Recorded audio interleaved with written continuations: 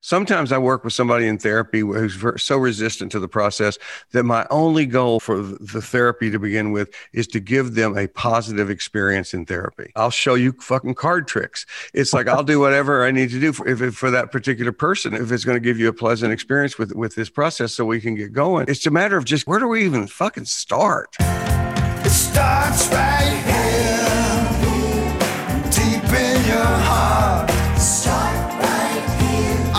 That's where it starts, right here.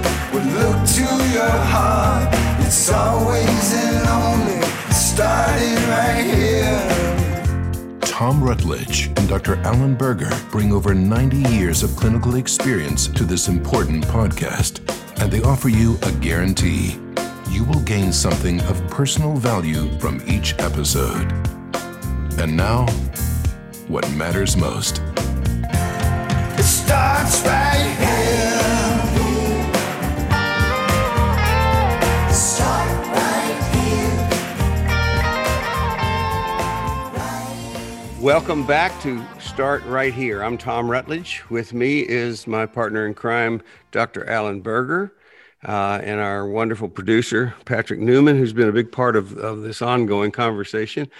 And last week we had Dr. Michael McGee on, and we're having such a good time with him and learning so much. We asked him to come back. It seemed like he might have some things to contribute to our conversation that we've been having off and on here since all of the political unrest in this year, beginning with January 6th. Just talking about what do we do? How might we contribute to healing the nation? It's easy to talk about that, but how to do that. And then we kind of took that conversation a little bit farther into talking with family members and friends, loved ones that are polar or different positions than we are. And I think it turns out Michael has some things to say about that and has dealt with some of that himself. And I think you guys, since we last met, Patrick, you and Michael have had some conversation about that. So maybe there's some of that you guys can bring into us. But that's why we have.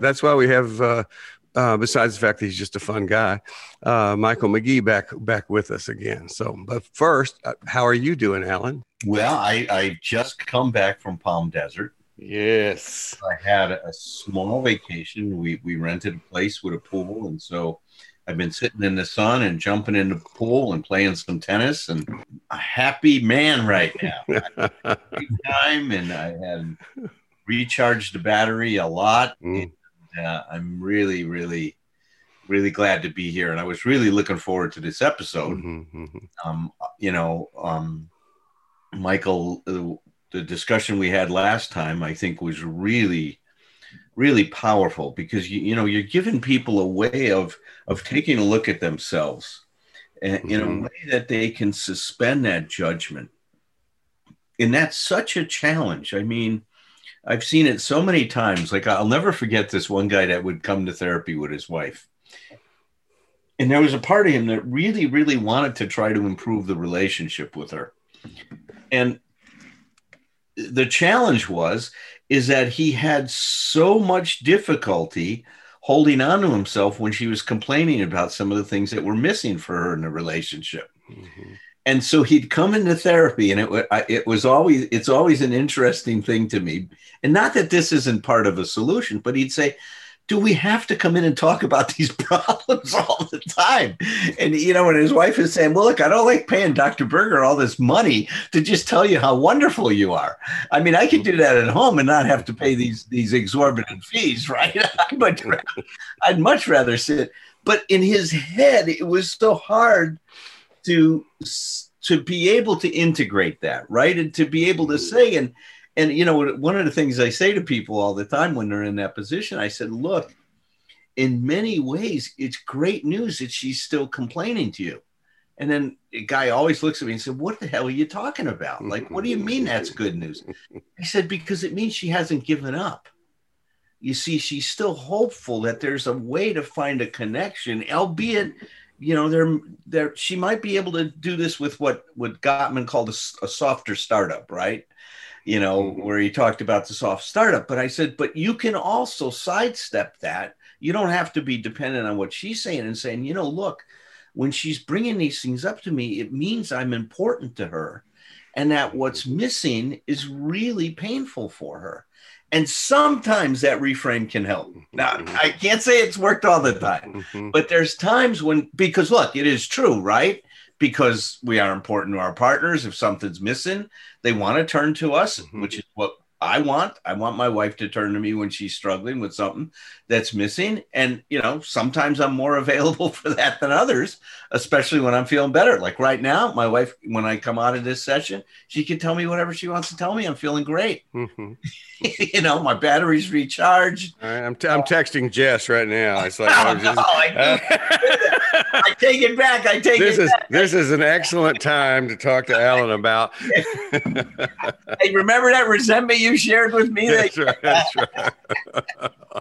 But anyway, so look, this dialogue that we want to get into today about, like, what do we do to deal with these incredible polarizations? You know, it's like we've gone through the Civil War again.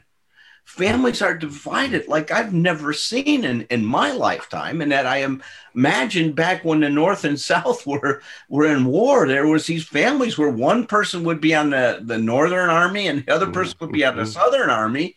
And, you know, how did these families heal those kinds of wounds, right? So, Michael, I'd love to hear your beginning thoughts about this, and then we'll kick it around together. Well, it's great to be here with you all again. Thank you for letting me join you. You know, it's so funny. I really relate to what you're saying about judgment and you know, in a couple situation, you know, really when our partner asks something of us, right, and they we can so quickly to not sort of judge that as a bad situation or that we're bad because they want something from us that we're not giving them. So I had a hike today with a friend of mine, and we were talking about how a lot of that what's going on is this judging of each other, and we have to be kind as we do this because we all do it. We all judge. So one of the things to start off off the bat is that as we begin to look at this is to not judge our judging. So that I just want to start with that is judging happens. We're all batting each other and ourselves all the time. And we shouldn't hate ourselves for hating. We shouldn't judge ourselves for judging. These are just things that come up. You know, I personally, in terms of this political thing, that was about 2 months ago, and our neighbors in the neighborhood had a block party, and everybody got together. And a lot of our neighbors we live in a neighborhood which is not diverse. It's more upper white, middle class, retired executive type people. And a lot of them happen to be more conservative. And so we went to this party, and everybody was a lot of the people were inside the garage. It was a potluck party, and everybody was gathered in the garage, and none of them were wearing masks. And there was this one guy in there with a Trump Pence shirt on, and I freaked out. I was like, these people are insane. These are intelligent, successful people. What are they doing? This is reckless. This is, they could be committing potential manslaughter. And I went into such a judging place of mind. So I just want to start with that by saying that I have been struggling with my own judgmentalness on this. I'm not a liberal. I'm a nothing. I think the biggest problem that I see with all of this is that we other each other and we make each other into categories. Racism, right? And then there's politicism now, and then there's nationalism, and then there's religionism. We're always cutting each up into categories, and we're doing that with politics now in a way that is profoundly destructive. I mean, I think over time, othering other people and tribalism, maybe that was really evolutionarily adaptive for us for the past maybe 50,000 years or so, as we've seen the rise and fall of empires and competitiveness and all that. So I can see how othering others has been beneficial maybe, but at a great cost in terms of human suffering. But now for us to be othering each other, the way that we are politically is really leading to a degradation of our society. And I must imagine that the Chinese and the Russians are just absolutely delighted to see the way that things like the polarization of media and social disinformation and the politically driven nature of the way that we're fed different kind of information and the demonization that we have of each other now that I myself have participated in, I'm afraid. So I have a far right-wing brother, and I sent him a piece by Rebecca Solnit that was entitled something about, I think it was on not meeting the Nazis halfway. And boy, that was like stirring up a hornet's nest when I did that. I had no idea when I sent it to my family the kind of response that I was going to get from my brother Mark. And Mark he just really, really reacted and I think on my part to do that was very unskillful because I had no idea what I was doing and creating. What was her thesis, Michael? What was her point she was making in her? Basically, Rebecca Solnit is a very good writer, but what she's saying is that basically she equated in some ways the right with Nazis. And she equated conservative people with being maybe racist or sexist or xenophobic or misogynist or homophobic or transphobic, all these things. And it's just not true. I thought, when I went back and reread it, it may be true that conservative people are more prone to being that way, but there's a lot of wonderful, loving conservative people. And I noticed that I have some of my values are conservative. I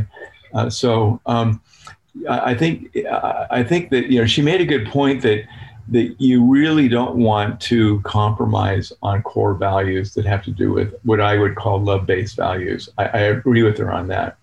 You don't want to compromise and say, okay, it's okay to hate, it's okay to harm, it's okay to cut people off and dehumanize them. Her point about that was very, very good.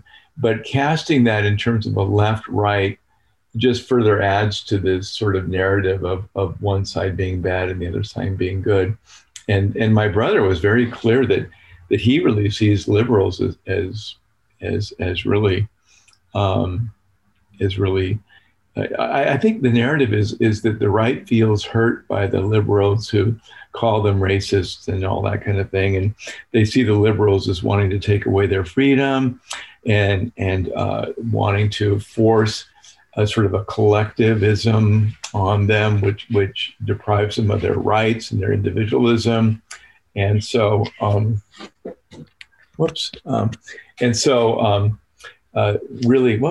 my computer is doing funny things.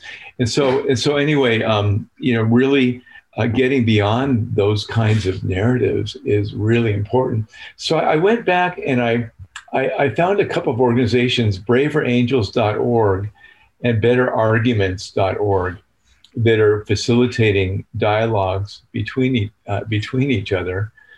And I realized, we had a conservative couple over, some friends of ours named Gary and Charla, and they're quite conservative.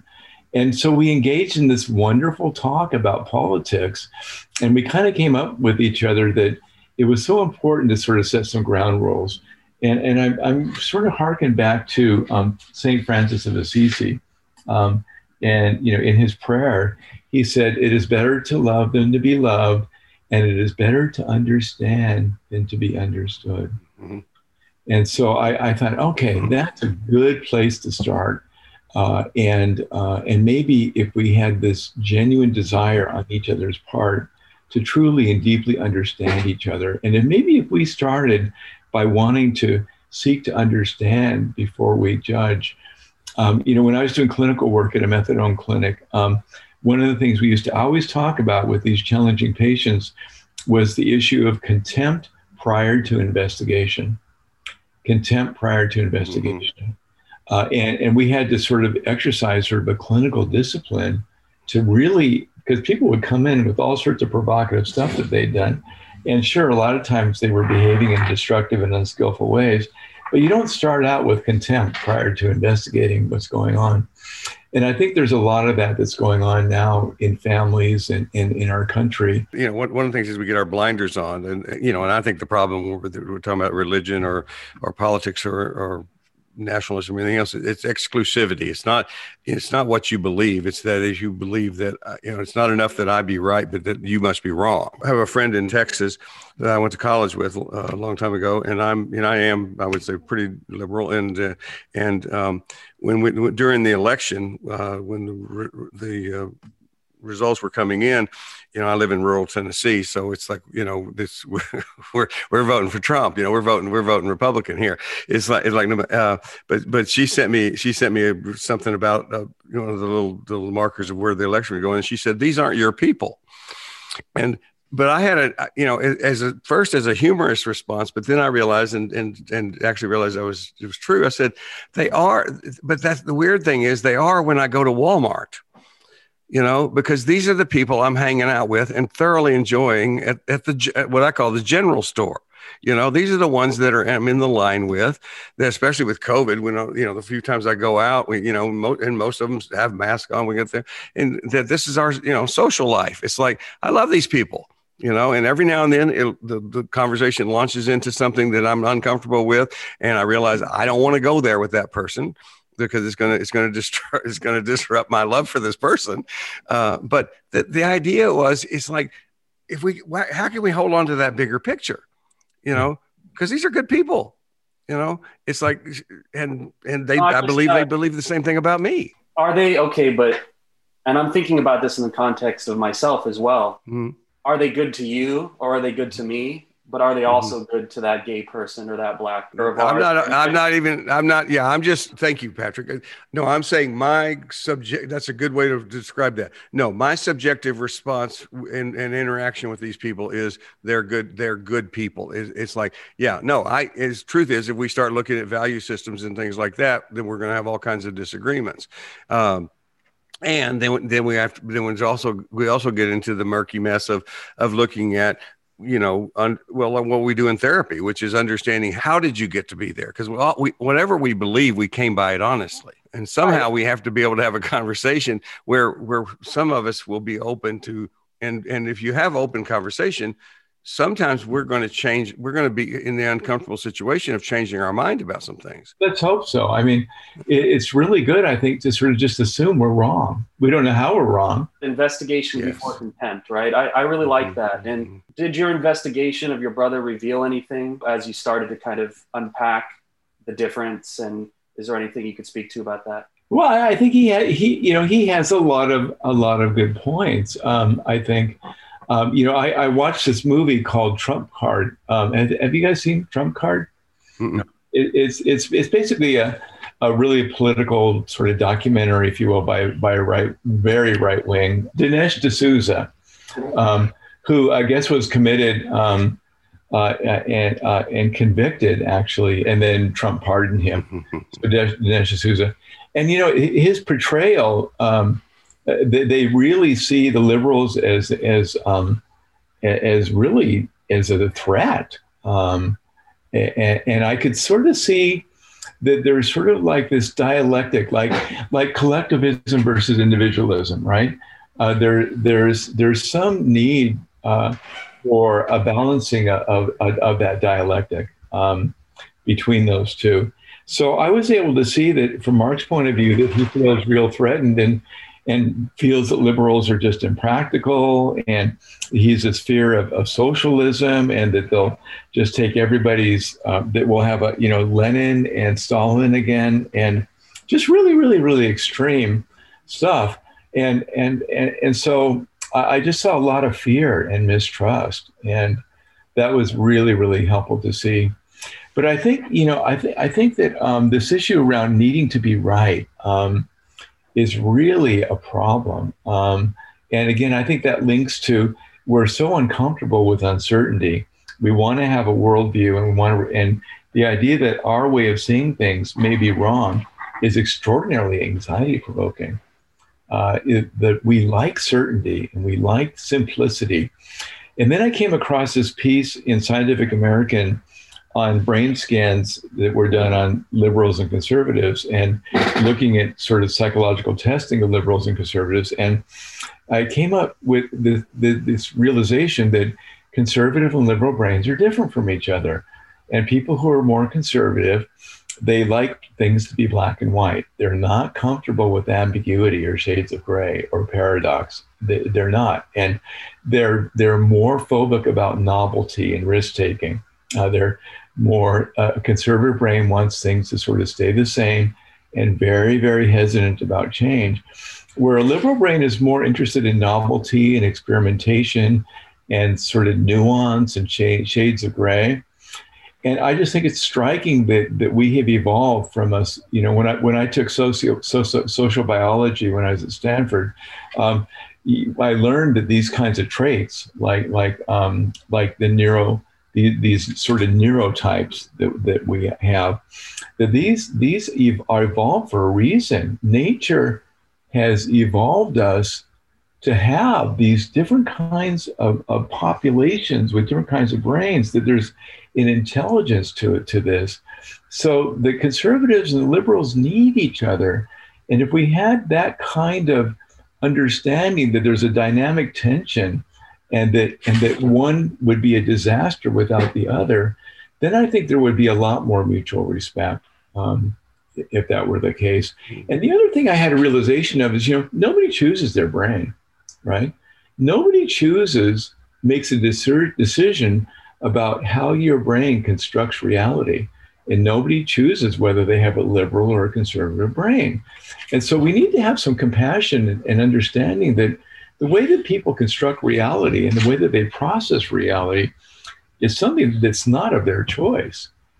So I don't know. I mean, I think that we can manage, our neurobiology and our predispositions. I think there's some principles like just being respectful to each other and seeking to understand each other, and not demanding that another person change their mind, but just acknowledging what's sort of valid and validating each other. People love to be validated, and seeking to really base decisions on agreed upon facts, because we really have a virus of misinformation in our society right now, which is really probably the greatest threat to our democracy. Well, you just used a word that Alan uses a lot, and I use it more since I've been hanging out with the guy. It goes to the emotional sobriety principles that we talk about here. It's like, and the word was demand. It's like, you know, we talk about demand versus preferences. There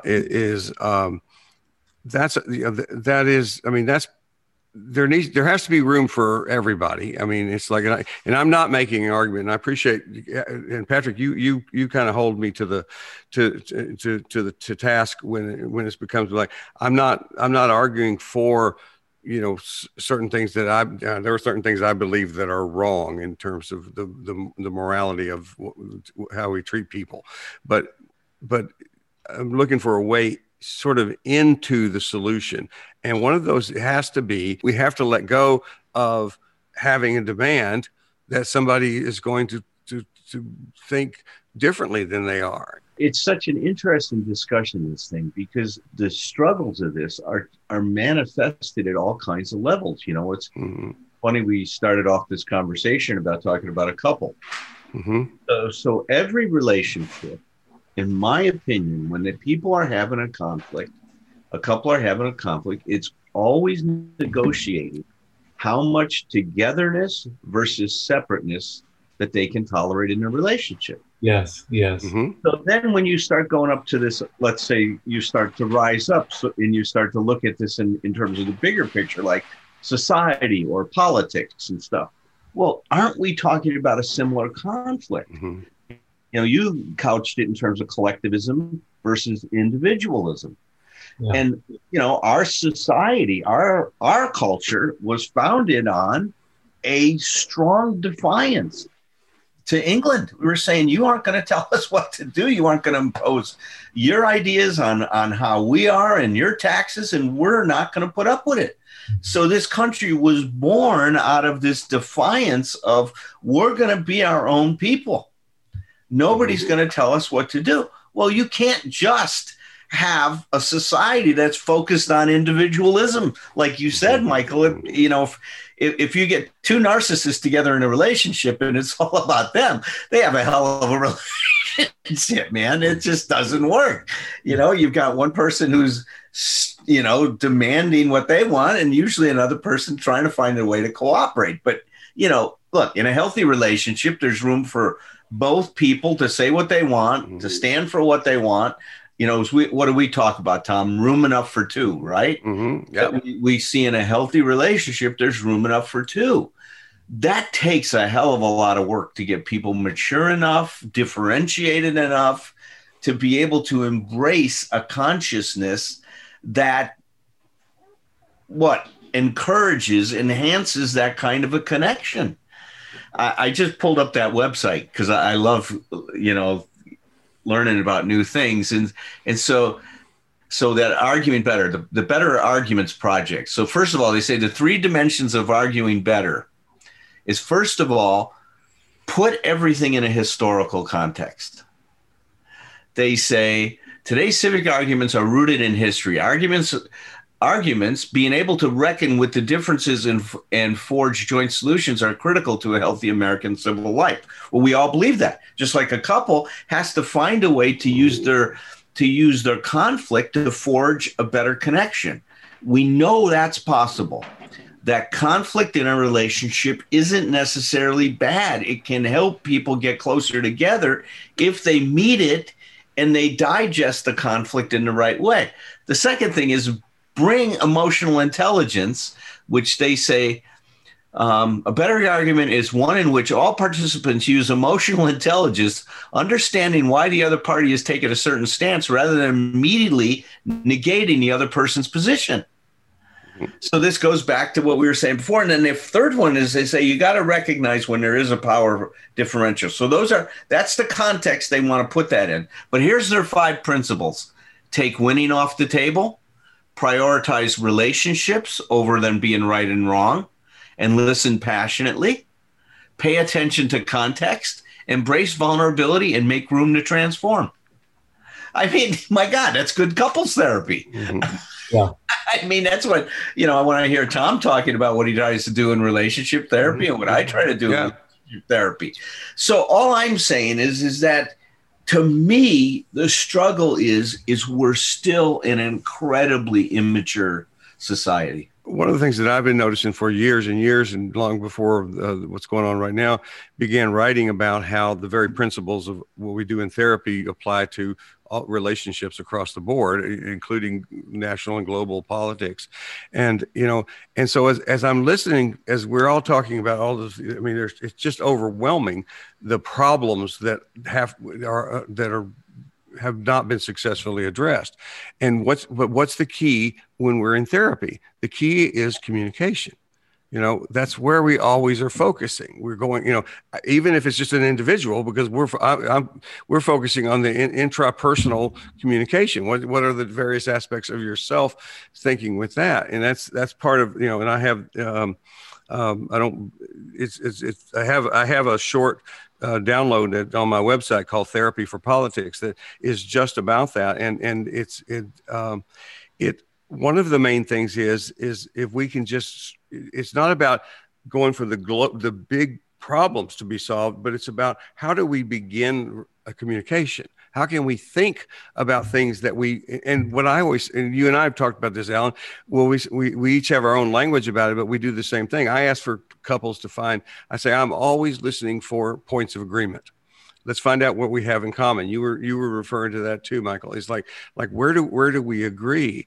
And it's like, for me, a lot of times the communication stuff and the stuff I've written about politics is, can we agree that what we want is to solve problems? Yeah, well, what I was going to suggest is, if we take the relationship counseling analogy to its logical conclusion, I mean, how much progress is attainable if both participants in the counseling, aren't willing to agree on that, those battlefield conditions? See, it's not agreeing on the battlefield conditions. It's more about, does the other person's position cross a line that you're no longer willing to tolerate. So, see, it's not that we're saying that we just got to be able to embrace. Look, the folks, thank God, there was a group of people in before World War II in the United States that said, there's a danger over there with Hitler.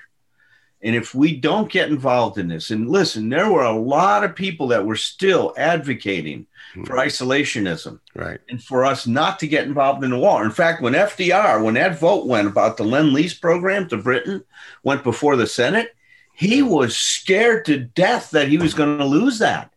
Mm-hmm. That Lindbergh had been so active in promoting an isolationism and in downplaying the threat in terms of Germany and Hitler, partly because, Lindbergh had a lot of friends over in Berlin and was connected in so many ways over there. So he didn't assess it in the same way that people that weren't somehow invested in that relationship. That vote went to the Senate. 38 people out of the Senate still voted to not get involved. Mm-hmm. In World War II, to not start loaning equipment to England to prevent Germany from being able to conquer England. I mean, that's, to me, when I look back at that, it's a mind blower on my part. Now, when we look at it, were they wrong? Oh, yes. Did we have to get involved? There is no question we had to get involved. Hitler was evil.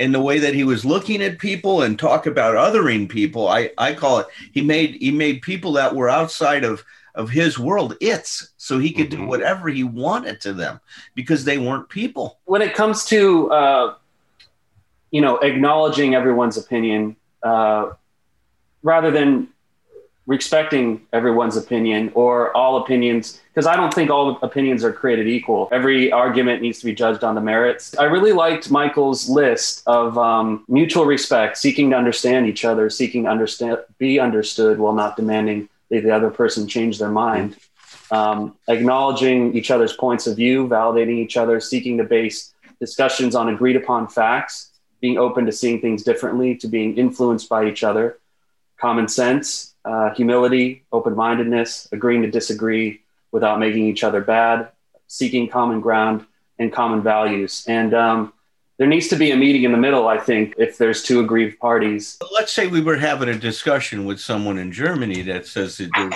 no question that the Jews have to be eradicated. See, that's where this becomes a challenge in terms of and how we can bring it to our thing is that when the immigrants were treated in the way they were at the border, and you started separating children from families, that became pretty scary to me. I got scared when I saw that.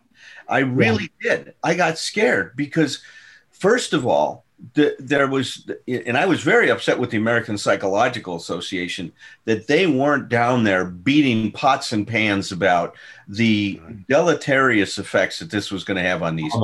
Yeah, that was traumatic. That was very traumatizing. The trauma that they've introduced into those kids, lives. And, and look, some of the kids died because they were in the conditions they were in. It was a bad deal. And I would have a trouble acknowledging anybody and what their values were that would support that kind of an intervention. See, that's the stuff where my limitations show up. Yeah, I can't see it. I just don't see doing that as a great policy in terms of now, if you want to say, hey, maybe we got to pay attention and tighten up our immigration in some way and these kinds of things, but let's not do that to families with kids. That's my value right there, that I just value that attachment that a kid has to his parents. I think that you're right. And where do we draw the line on values? Because people do have different values, right? Like around life, there are these right to lifers. They really believe that the human life is so sacred that nobody has the right to do an abortion.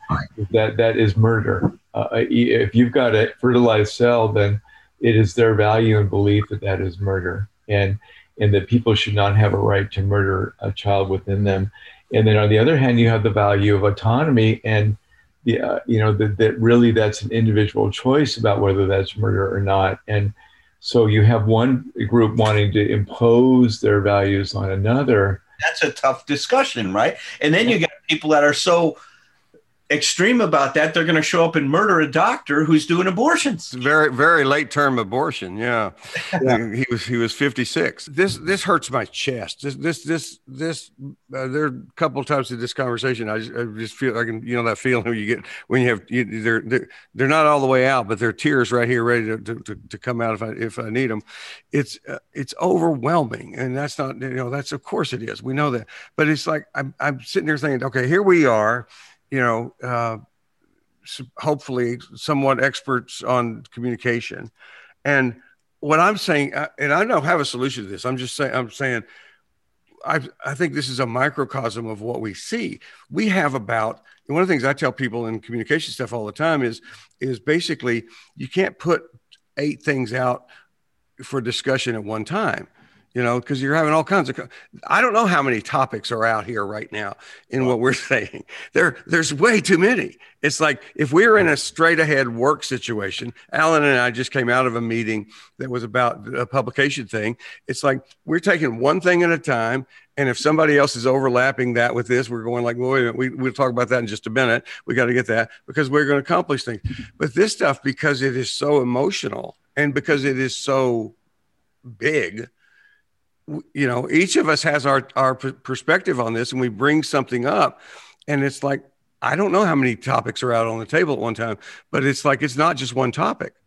And it's like, we're expressing ourselves, but it's like, this is not problem solving.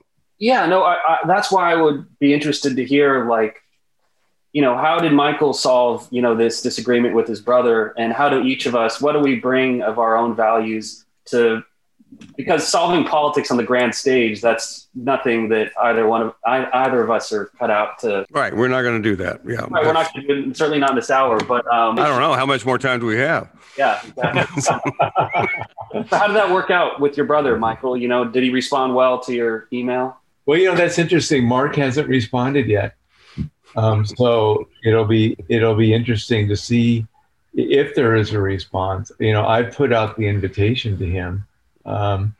And I will keep reaching out. And I've said explicitly to my family, to my parents and my sister, and to Mark, that if we can find a way to come together and to talk about these things in a way that where we follow these principles, maybe that would be one tiny thing that we could do that would help to heal our nation. Yeah. And if we can do this in our families, then maybe that would be practice for then being able to do this outside of our families. So yeah, I'll keep you posted. but look, where I was going to too with this, Patrick, is that not every couple should stay married. Right. That it's okay to say this relationship just doesn't work for me. I mean, I'm not able to be the kind of person to make it work. I'm not saying blame it on the other person. Because I had a lot of trouble with this in rehab, when I saw a patient be brought in the room and being told that, well, you just don't want to get well, instead of the staff saying something like, look, for whatever reason, we're not able to find a way to meet you to help you get motivated enough to turn your life around. So, we're sorry about this, but we just don't have the skill level and the experience and the know-how to help you turn things around. So instead of turning it into that the other person's wrong and bad and shame on you, is to own it, is to just own it. I have this trouble just like Michael does with his brother. My brother is very conservative Christian, big Trumper. Really loved Trump because of his pro-life position and the decisions he's made to put people in different positions in court and stuff like that, judges to rule in that direction. But when I'll try to bring up to him, what do you think about what he's doing with these families down in the border, and there, he just can't. He just can't wrap his head around that stuff. And I don't know if we're going to ever be able to heal that part, because we're in such different places. And so it's just like, and I'm just saying, I don't know if I can find a way to be okay with where he's at. And that's not making him wrong. It's just making I have limitations. I couldn't be okay with someone that's saying we've got to, kill millions of Jews. I'm just not going to be able to tolerate that no matter what. That's just something that is so, against my values. And yet I went to Vietnam and I was fighting Viet Cong, and these people didn't do anything to me like that. Muhammad Ali said, they never hurt me. Why do I want to go over there and fight them? But, I was 18 at that time. I'm hopefully a lot more mature at this point in time. Today, I wouldn't go to that war. I'd be a conscientious objector in terms of if Vietnam was on the table. That's why they took 18-year-olds, right?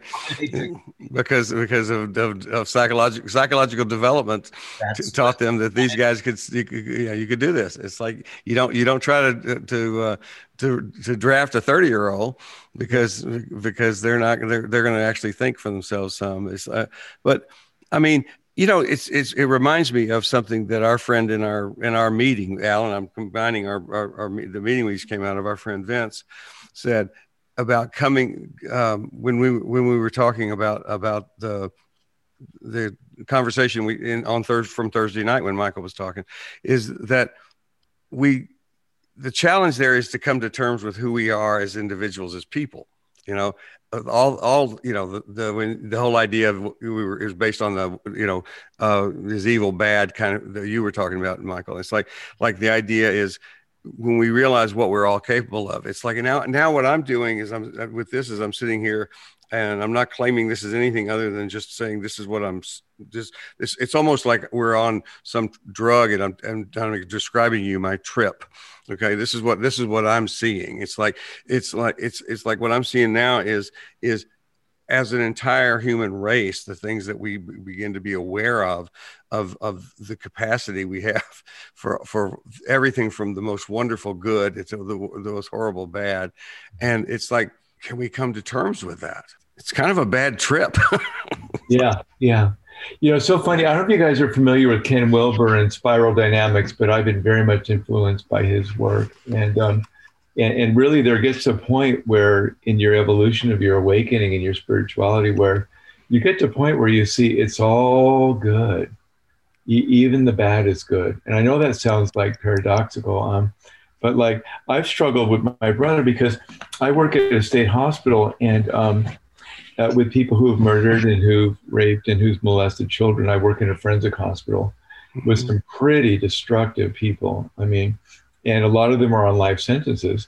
And I was talking to Mark about this, and Mark said, well, really anybody who's on a life sentence should just be murdered. They should be executed. And his reasoning behind that was that it really more like term abortion. Well, why should I, as a taxpayer, have to pay to keep these people alive? I don't want to do that. So I find that obviously just my initial reaction to that is just one of I don't agree with that at all. I feel it's callous and really kind of a very, very cruel kind of value to have. But man, that's where he's at, right? And so how do I deal with that? It's like that's where he's at. So I think that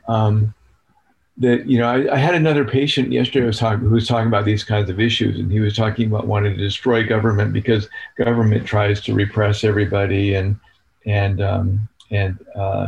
just and government's bad and it doesn't do things right, and we need to have no government because government doesn't know how to do anything.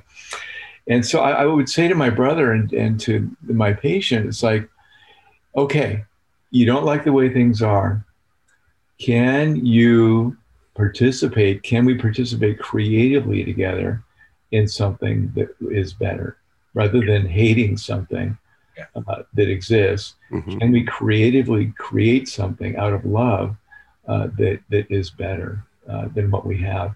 And I think that for myself personally, I don't think I'm going to get anywhere by hating people whose values I find abhorrent. But I think maybe personally for me, I want to dedicate myself to instead, really trying to create something more positive based on more love-based values and putting that out into the world and working for that rather than working against something you find abhorrent. How do we do that? How can we do that? I think it comes from What About Bob, you know, in the movie, it's baby steps. It's like, that's one of the wisdoms that came from that wonderful, hilarious movie is everything, you know, I use that all the time in therapy. Everything that's worth doing is done in baby steps. I mean, little bitty sometimes. Bringing you know, you and I, Alan, talk about the power of lowered expectations. You know, it's like you don't take a flight of steps. You take the first step on the flight. I think that was one of the things that the founders of our nation tried to get right. Is they said, you know, they were so concerned with this idea of power in any one branch of government wielding too much power, right? Because they saw what happened with the king. And so their vision is what we're kind of talking about, is that can you create a atmosphere, a climate that is going to allow for this kind of a discourse and for people to have all of these different views and ideas and still come together to form a United States, right? See, that was the hope of this country. And I think it's right. I mean, I think that part of that experiment is the right idea, right? And they said, look, it's an experiment. We're not going to get this thing right.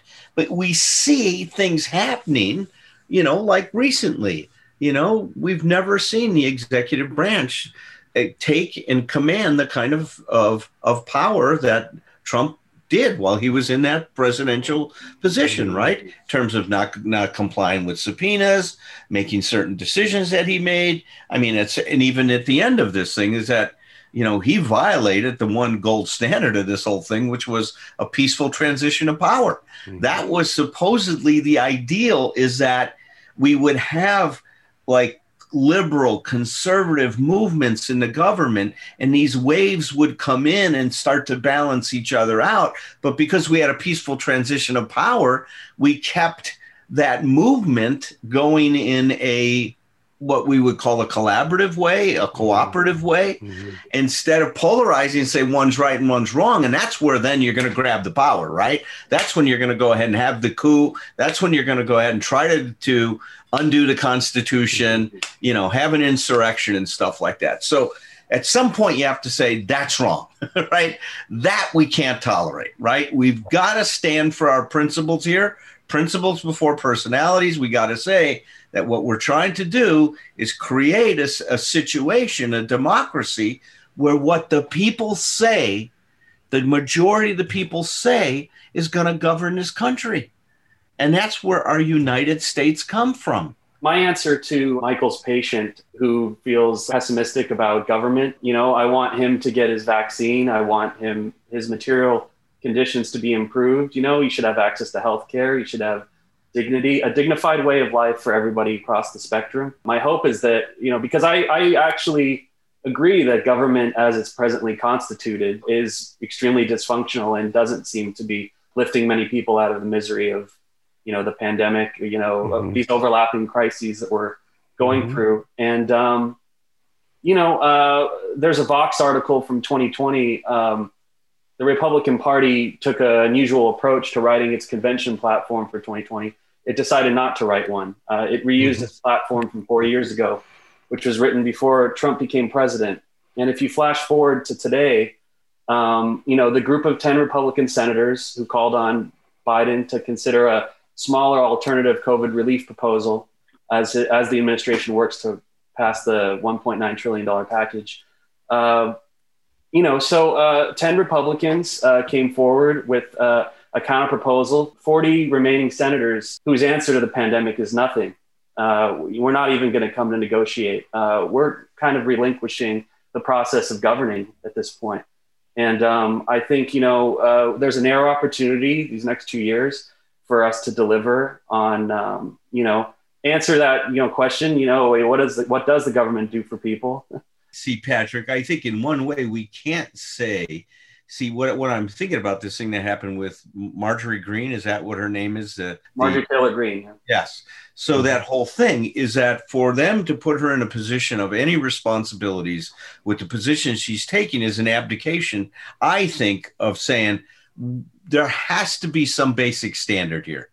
I think what you were saying, Michael, before is if we get rid of disinformation and we say somehow the principle is that we want to base our opinions on some kind of data, on some truth. Now we got a different thing going on than saying, well, I just think it was a conspiracy, this 9/11 stuff, and it never really happened. See, I mean, you could say anything we want to say. We can have any opinion we want, but do we want someone in a position of authority just being able to make up shit as they fly? I don't. I mean, I would want someone to say, I'm going to at least try. I'm going to strive to bring something forward that's based on some kind of reality.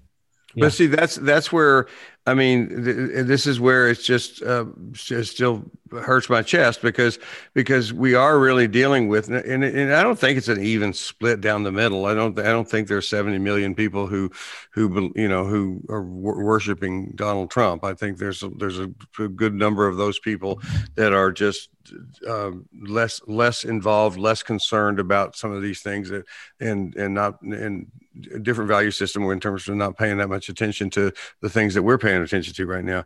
But there are the number of the people that are running this other side of this thing. They really are operating off of, to use Kellyanne Conway's invented term, alternate facts. They have a different world. If you watch the information they have is if they're listening, if they're listening to us, they're going like, these guys are they're not right from the get-go because they don't even know what's going on. And so how do we, so the baby steps thing, the question for me is how do we start in little ways, conversations with people that are just, I don't know, just as, let's go back to the therapy thing. Sometimes I work with somebody in therapy who's so resistant to the process that my only goal for the therapy to begin with is to give them a positive experience in therapy. I don't care if it's going to be, I'm going to be validating to them. I'm very good at entertaining people. I can entertain them. I'll show you fucking card tricks. It's like, I'll do whatever I need to do for that particular person. If it's going to give you a pleasant experience with this process so we can get going. But it's a matter of just where do we even fucking start? What I want to do intentionally going forward is really change the topic of conversation. Like a lot of these things that people are going back and forth on about, like abortion, for example. I'm really more concerned about equal opportunity. I'm concerned about about access to healthcare for everybody. Mm-hmm. I'm concerned about there being a safety net. I'm concerned about homelessness. I'm concerned about the social injustice. And if there's a way that we can come together, because I think a lot of good, decent people on the left and the right, we all can agree that we should all have an equal opportunity. And we don't have that right now. And we can all agree that it's all good for us to have good health care. So I don't know what you guys think about that, but I think sometimes maybe we should find things to talk about that we all share common values, and then maybe we may have different ideas about how to go about getting it done. And that's where constructive conversation can happen. All right, well, I think you're more liberal than you think you are. Maybe I am. Yeah. I mean, liberals. That's one of those words that it's not a bad word, but it's been made into a bad. That shouldn't be. That's like how did we get the word progressive to be something negative? Right. I know. The word is progress. All right. Well, listen. Fantastic discussion again, as usual. And we did solve it, right? Yeah, we're done. Everybody's when you said that we need both sides of this for the dialogue, and we really do. Mm-hmm. Mm-hmm. You gotta have the dialectic in order for right. integration. But there is also a way of that dialogue for that to unfold where it's going to lead to an integration. But one of the things I thought about is how we need to sometimes that there's this balance going on. This whole idea of the sociobiology, right, that you were talking about, that class you took. I was reading some of Dr. Michael Kerr's work. So he's he's pretty much picked up Dr. Bowen's work on differentiation and has written a book called Family Evaluation. Phenomenal book on differentiation. Probably the best book out there. Michael Kerr, Family Evaluation. So he's talking about this differentiation and is this individuality and separateness, right? In terms of how we need that. He says, is in an ant colony, he goes, there's a very interesting dynamic that takes place. Let's say this ant colony was in conflict with another colony and they lost a bunch of warriors before. Well, somehow the society's need to have more warrior ants produced gets somehow communicated to the queens genetically, and they produce an aberrant amount of warrior ants now to balance what the community needs out. When I read that, I go, oh my God, this is fascinating that there's something at work here that's beyond anything I could imagine. That somehow these needs are being communicated genetically. And is that happening in our evolution? Are we communicating the strife that's going on now? And are we communicating that to the children to come in the future? And they're going to have more ability than we have to deal with this. I only hope so. Amen. There may be a force going on here that's bigger than any of us can imagine, and that we may be creating generations to come that are going to have wired into them from the sociobiology an ability to enter into these dialogues better than we can. Beautiful concept. That's so inspiring. Thank you for being here with us, Michael. Oh, it's wonderful. Yeah. All right. Take care. It's a spiral, not a circle. Goes round, round, round. Look for solutions. Be your own friend. Never say never in either direction. Look in the mirror, trust the reflection.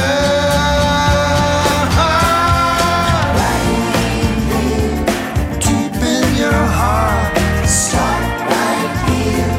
That's where it starts. Right here. Won't you look to your heart? It's always